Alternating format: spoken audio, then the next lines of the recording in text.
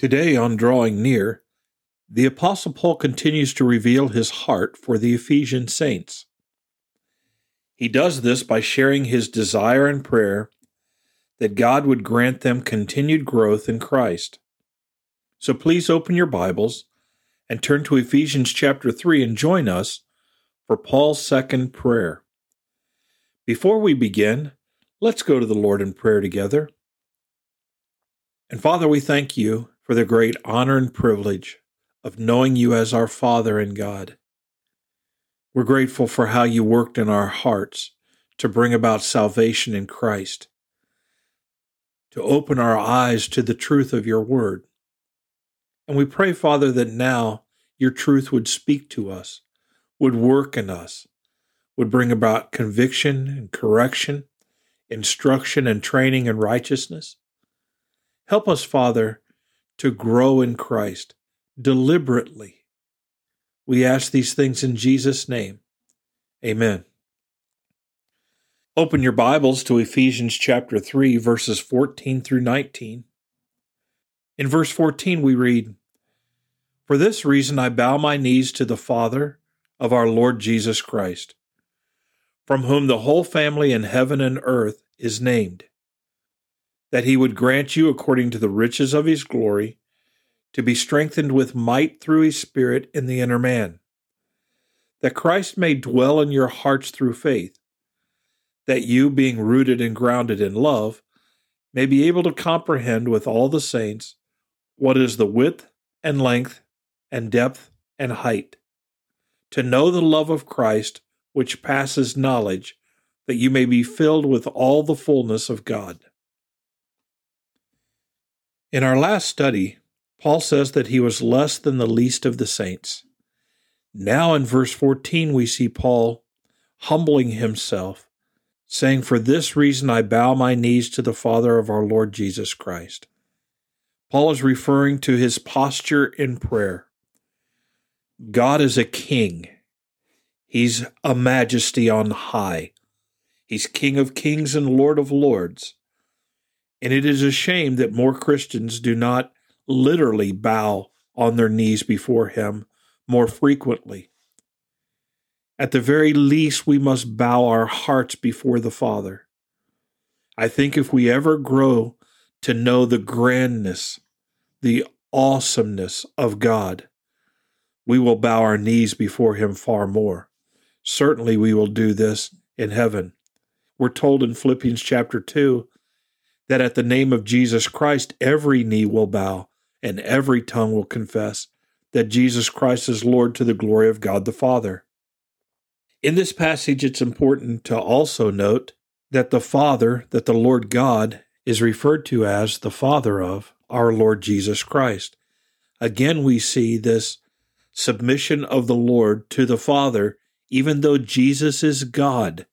And in John chapter 1, he is face to face with God on an even plane. But Paul says, "For this reason I bow my knees to the Father of our Lord Jesus Christ." And then he notes again this element of creation that is attributed to God, from whom the whole family in heaven and earth is named. We are all created in the image and likeness of God. We are called by his name. We are his people, whether we live in submission to him or in rebellion to him.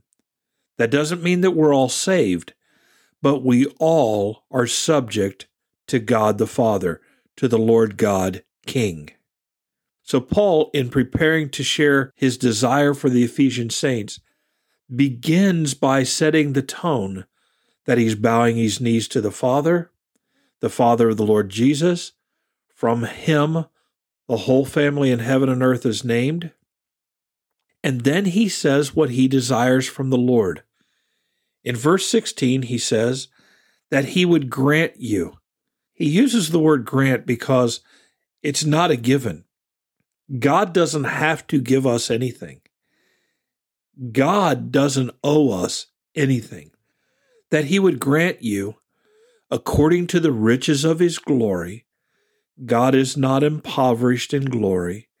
God is not impoverished in power. He is indebted to no one. He is vastly wealthy in grace and mercy, love and glory. So Paul is saying that he would grant you, according to his riches, first, to be strengthened with might through his Spirit in the inner man. It requires strength to follow Christ. It requires strength to grow in Jesus Christ.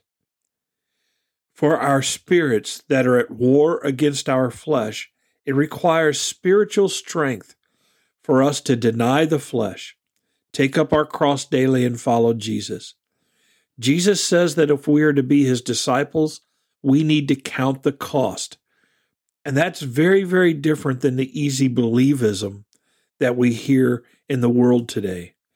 Jesus said, if you want to be my disciple, you need to eat my flesh and drink my blood. Literally what he's meaning is not a cannibalistic mentality. What he is saying is, you must take me in all the way. In Matthew 7, he says, not everyone who says to me, Lord, Lord, will enter the kingdom of heaven, but he who does the will of my Father who is in heaven. There is this call to a fellowship, a stewardship, a commitment to Christ. And that requires strength. It requires God's strength. And so Paul says, I'm pleading with the Father on my knees that he would strengthen you with might through his Holy Spirit in the inner man. And it's important. We should already know this. The Holy Spirit is in us. He is in the inner man. He is working in our hearts and lives, reminding us of the things that we have studied and learned, telling us of the truth of God's word, convicting us of sin, correcting us. So the Holy Spirit is at work. And Paul is saying, I want you to be strengthened with might through his Spirit. He goes on and says in verse 17, he's asking that God would grant that Christ may dwell in your hearts through faith. Christ is always to be before our eyes. Christ is to consume our hearts. He's not saying that Christ dwells literally in our hearts. That's what the Holy Spirit does. The Holy Spirit dwells within us. Christ is at the right hand of the Father. Rather, he's saying that Christ would be the center of our affection, the center of our focus, that we would be filled with Jesus Christ and all that he said and all that he did all the time, that Christ may dwell in your hearts through faith. Don't just toss through faith onto the end of that sentence. Faith is critical in our relationship with Christ, because apart from faith, we have no relationship with Christ. So our believing in what Jesus has done on the cross, believing in what Jesus has provided through his resurrection, believing his words, keeping his commandments, Paul prays that Christ may dwell in your hearts through faith, that God would grant this. Then he says that you, being rooted and grounded in love, the church at Ephesus was a loving church. We see that in this letter. Christ alludes to this in the book of Revelation. They were rooted and grounded in love. He says that you may be able to comprehend with all the saints what is the width and the length and the depth and the height. Now, in the New King James Version that I'm reading from, that's kind of left out there hanging. But what it means is, and it can be seen clearly in the way other translators translate this passage, he's desiring that we may know or comprehend, or that the Ephesian saints may know or comprehend the width, length, depth, and height, the breadth of the knowledge of God, that they may know God fully, as completely as we as human beings are capable of. We need to have an insatiable appetite for knowing God, not knowing about him, not knowing just his word. His word reveals him. We should want to know him. And Paul is praying that you may know God, the width, the length, the depth, the height, that you may know who he is. Because knowing God enables us to keep our focus where it needs to be, our attention where it needs to be, our affections where it needs to be. The more we know God, the more we draw near to God, the more comprehensive our experience is with God, the more we will grow, dedicate, love, worship, serve Him. To know God is to be filled with awe and wonder. And Paul wants us to know Him. But not just to know Him. This church that was very loving, rooted and grounded in love, Paul says. In verse 19 he says, "And I want God to grant you to know the love of Christ." Not just to know God, His nature, His character, His works, but to also know the love of Christ. Know the love that Christ has for you. There's so many people in the world today who need to experience love. They don't even love themselves. They don't feel loved by anyone. And Christians honestly should not be in that situation. They should know the love of the church. They should know the love of God. They should know the love of Christ through the work of the Holy Spirit and the Scriptures. But Paul is telling this church he desires that God would grant that they would know the love of Christ. What kind of love brings God in the form of Christ down to this earth to become a man, to live a sinless life, to be mocked and shamed and ridiculed, falsely accused, falsely convicted, beaten, sent to a cross, crucified, and die? What kind of love drives anyone to that? Paul says, I want you to know the love of Christ, which passes knowledge.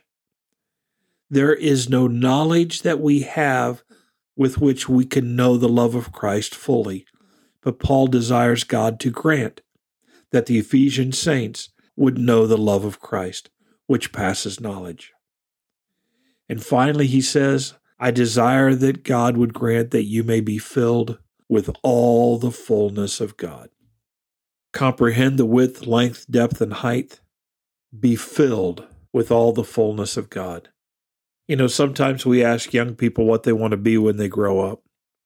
I have yet to hear anybody say, I want to be filled with the fullness of God. I've never heard another individual ever say that. I want to be filled with the fullness of God. Let's consider this for a moment this morning or today, whenever you're listening to this.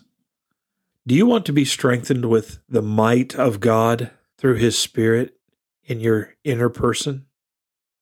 Do you ask God to give you strength, not just give you strength through some immediate circumstance, but to strengthen you so that you may follow Him the way He desires? Do you ask God that Christ would dwell in your heart more thoroughly through faith, that you may know the love of Christ, which passes knowledge, that you may be able to comprehend the width, length, and depth and height of God and be filled with all the fullness of God? That's what Paul was praying for the Ephesians. That's what we ought to be praying for our children, for our Sunday school class, for our spouses, our parents, our church family, believers everywhere. We ought to be bowing on our knees to the Father of our Lord Jesus Christ, seeing Him at the head of all things on His throne, and pleading with He who is rich in glory, asking Him to do these things in our lives and in the lives of others. Such passion is going to cause us to study the Word of God, to worship passionately, to share the gospel unashamedly, to live Christ more intentionally. Oh, Father, open our eyes. Help us to see the authentic spiritual faith that You have called us to in Jesus Christ. That our faith is not something that just gains us access into heaven, but our faith enables us to draw near to You, God, to serve You, to know You, to experience your blessings. Paul, speak to our hearts, Father. Open our eyes. Draw us near. Grant these things to us. Somehow, Father, give us an appetite, a desire for the great things that we can possess or experience through faith in Jesus Christ. Help us to know the fellowship of the Godhead, the oneness of the Spirit. Work in us, your people. Grant this to us. It's in Jesus' name I pray. Amen.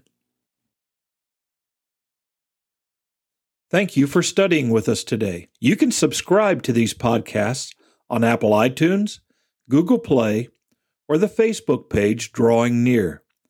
Drawing Near is a ministry of FBC Tipp City, provided with the hope that we will draw near to God and He will draw near to us.